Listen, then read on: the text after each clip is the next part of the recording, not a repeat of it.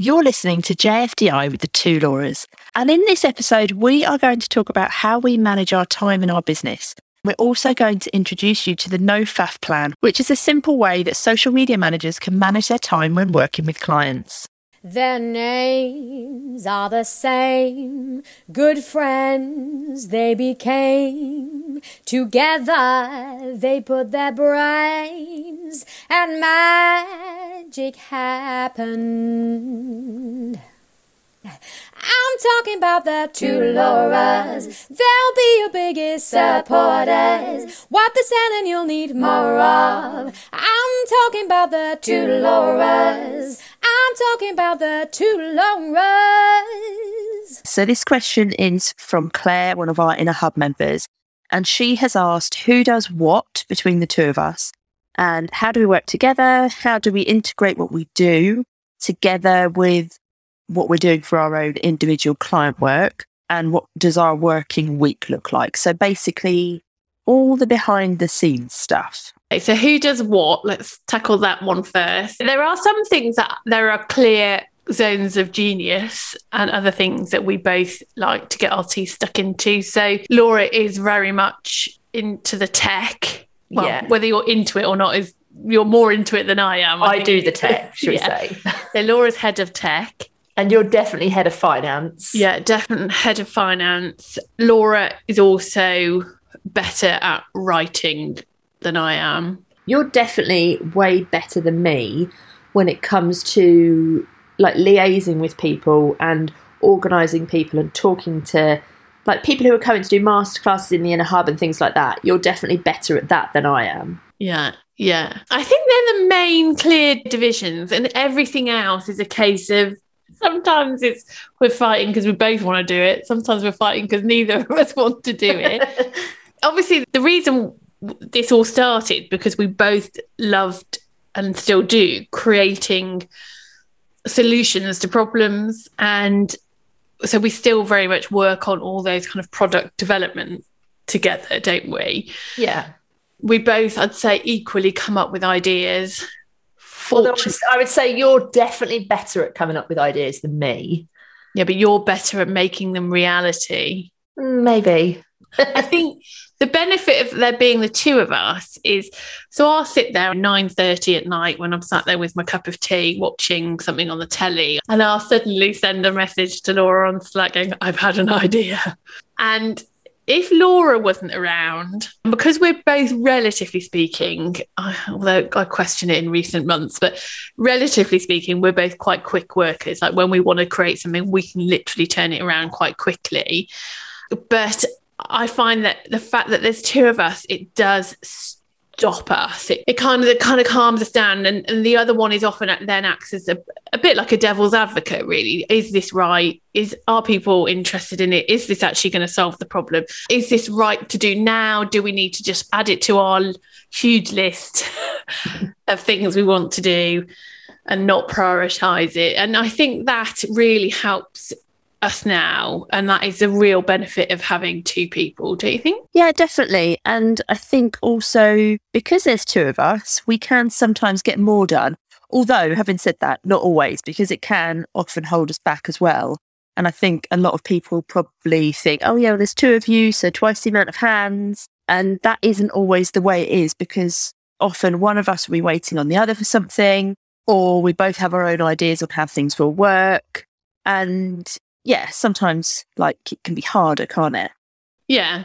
And I think because there are two of us, we both need to have kind of said, yes, let's go for it. And, because when we come up with an idea, it's in one of our heads. We have to remember that it's not in the other person's head yet. Yeah. And I guess if it's just you on your own and you've got an idea in your head, you can just go and do that idea. Whereas because there's two of us, if one of us has an idea, we have to get it out of our head and into the other person's head and then agree on it and then go and do it. Yeah, which isn't always easy. No. Especially when Laura Moore works at the pace of some kind of machine. And I totally expect you to read my mind. And actually, I cannot for the life of me understand why you can't. The amount of times we've had on like Slack, which we use to kind of communicate, and Laura will say something like, we need to do this, we need to do that. And I'm like, right, I think we just need to go back one step. What are you talking about? What do you mean? Yeah, I think we can both forget. And I do the same. I'll reply to a message from a week ago without giving it any context. Yeah, so that's how we divide things as a general rule. What were the other questions? I can't remember now. So the second question was, how do you integrate what we do in our business together with our own individual client work?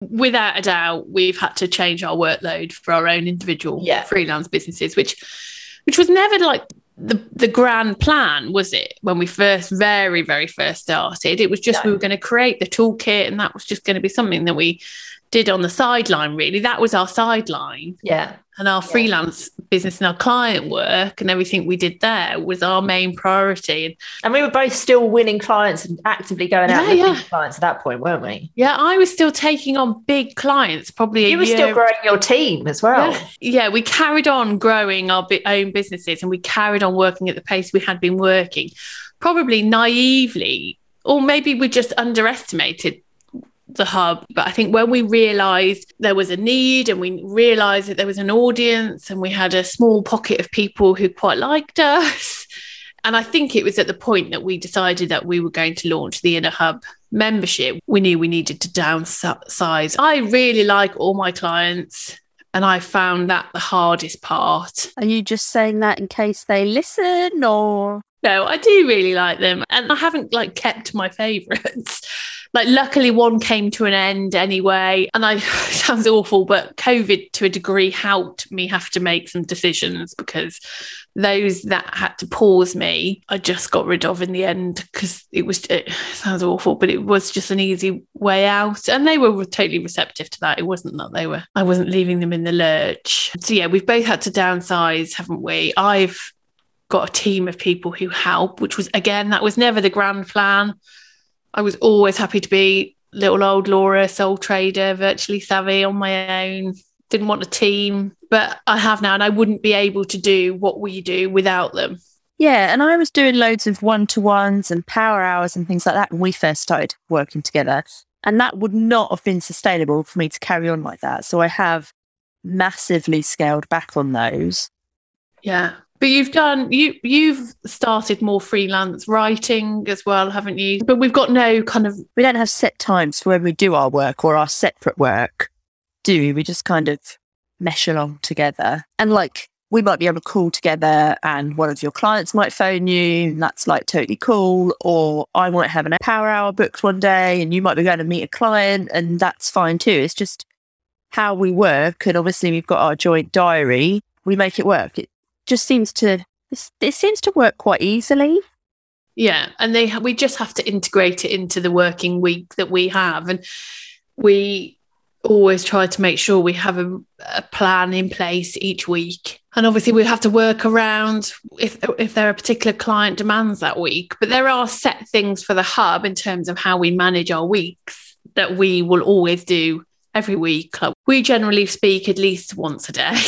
Sometimes we just sit on Zoom all day and we work together like we're sat in an office when we're trying to just get things done, and we know we need each other's input on things. But there are set meetings we'll have with our team once a week. There are certain points in our calendar where we'll have, so for example, if we're opening the Inner Hub or launching something, we will clear a lot of the diary during those launch weeks and potentially leading up to that as well. So we are quite rigid on some elements of our working week. I'd say we have our no faff plan, but the rest has to be flexible, A, because of whatever it is we're working on, or B, because of our freelance work. And in all honesty, it's probably not our freelance work that causes so many problems in terms of our working week as much as our children. And dare I say, homeschooling and things like that have obviously caused us much more of a headache, like they have with everybody, in terms of when we can actually get together and work and do things together, and we've both got the same times free and things like that. Yeah. And even now with the kids being back at school, my children are in at 9. So I'm normally back 9:15-ish at the latest, but they finish at 3:15. So I'm out the door about 3. William's not home till 4:30. So our working days are different. So by the time I'm back from school, I've given the kids stuff to eat and got them to do homework and stuff. By the time I can kind of sit back and wrap up anything from that day, Laura's then finished. So really that time that we have available to us in the day is very much between kind of say 9:30 and 2:30, 3 o'clock really, isn't it? Yeah, definitely. Which it really is, as a lot of you will know, school hours is not quite frankly long enough. Okay, quick question, Laura. A minute ago, you mentioned a no faff plan. Now, for anyone who's listening who has no idea what on earth you mean by a no faff plan, what is a no faff plan? I suppose it's a bit like time blocking. Well, there's two ways of doing it, and I've changed the way I do it because obviously our working weeks have changed with the creation of this business. So you can have the time blocking where you look at your working week and you say, right, today on a Monday between 9 and 12, I am going to work solely on Canva content creation. On an afternoon of a Monday, I am only going to have client calls. On a Tuesday morning, I'm only going to do one-to-ones or masterclasses. On a Wednesday afternoon, I'm going to do all my scheduling. So you look at tasks and you block those into your diary. So, and they're manageable chunks of time. So you can just say, right, I'm not doing anything else. I'm not going to get distracted by anything else. I'm not going to faff around on Canva for 99% of my working week. I'm just going to do it in the times that are dedicated to that task. Now, obviously, there can be variations. Sometimes you do have to just jump on Canva and edit something, but it just gives you a guide. And then there are other ways in which you can work. This was how I used to work, more in that you focus more on a particular client. So on a Monday, you could say, right, I'm going to work only on client A. I'm going to do all of their content creation, all of their scheduling, all of their analytics, all of their new creative ads, whatever it is that you're working on in set times throughout that day. And if you need to speak to them, they'll be allocated that day.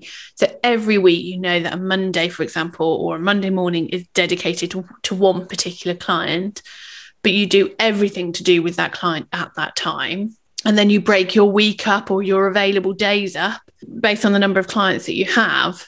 And then, some people prefer to work like that. They prefer to get into, the zone of whatever that particular client's area of, niche is and kind of focus on that work. And then they can just move on to the next one rather than saying, right, I'm going to do all my Canva creations for all of my clients. Sometimes people find that hard to jump between all the different clients in one task. So that's just two examples of ways in which you basically block out your diary. You look at your available time that you've got in a working week and you say, right, I'm going to do this here, this here, this here. And it's all very well you doing that, but the key to it is obviously sticking to it and actually following that plan. Yeah, and I think also when you're making that plan, to treat your own business as though it were a client and block out the time so you're actually working on your own business as well. Because we spend a lot of time working in our business and helping members and doing admin-y type things, obviously, and, turning up and delivering masterclasses and all of that stuff. But we spend a lot of time working on our business. And that's the bit that makes your business successful, isn't it? Working on it. Yeah. So even if we just had our freelance businesses, we would make sure that there were either time every day, a small amount of time, which is what I used to do, an hour a day just to concentrate on your business. Or as Laura Moore used to do, she used to block out a Friday. So she never did client work on a Friday. She always just worked on her business. And that's kind of carried on down into our business still, hasn't it? We don't very often work on a Friday. And when we do, the work that we do on a Friday is work that we want to be doing that is working on our business rather than working in it. We don't do like the admin-y things or the jobs that we don't want to do on a Friday. We do the jobs that we want to do and the jobs that will make a big difference. Yeah. In theory, how it works. Yep, that is how it works. So if you are interested in trying out the No Faff plan that Laura has just talked about, we're going to put a link in the show notes so you can make a copy of the spreadsheet that we use for that. There's actually two different versions in this spreadsheet. There's the business hours version that Laura talked about where you work on different things, like in blocks of hours. And then there's like the days version where you'd work on different clients on different tasks each day. So yeah, head to the show notes. You'll find the link there.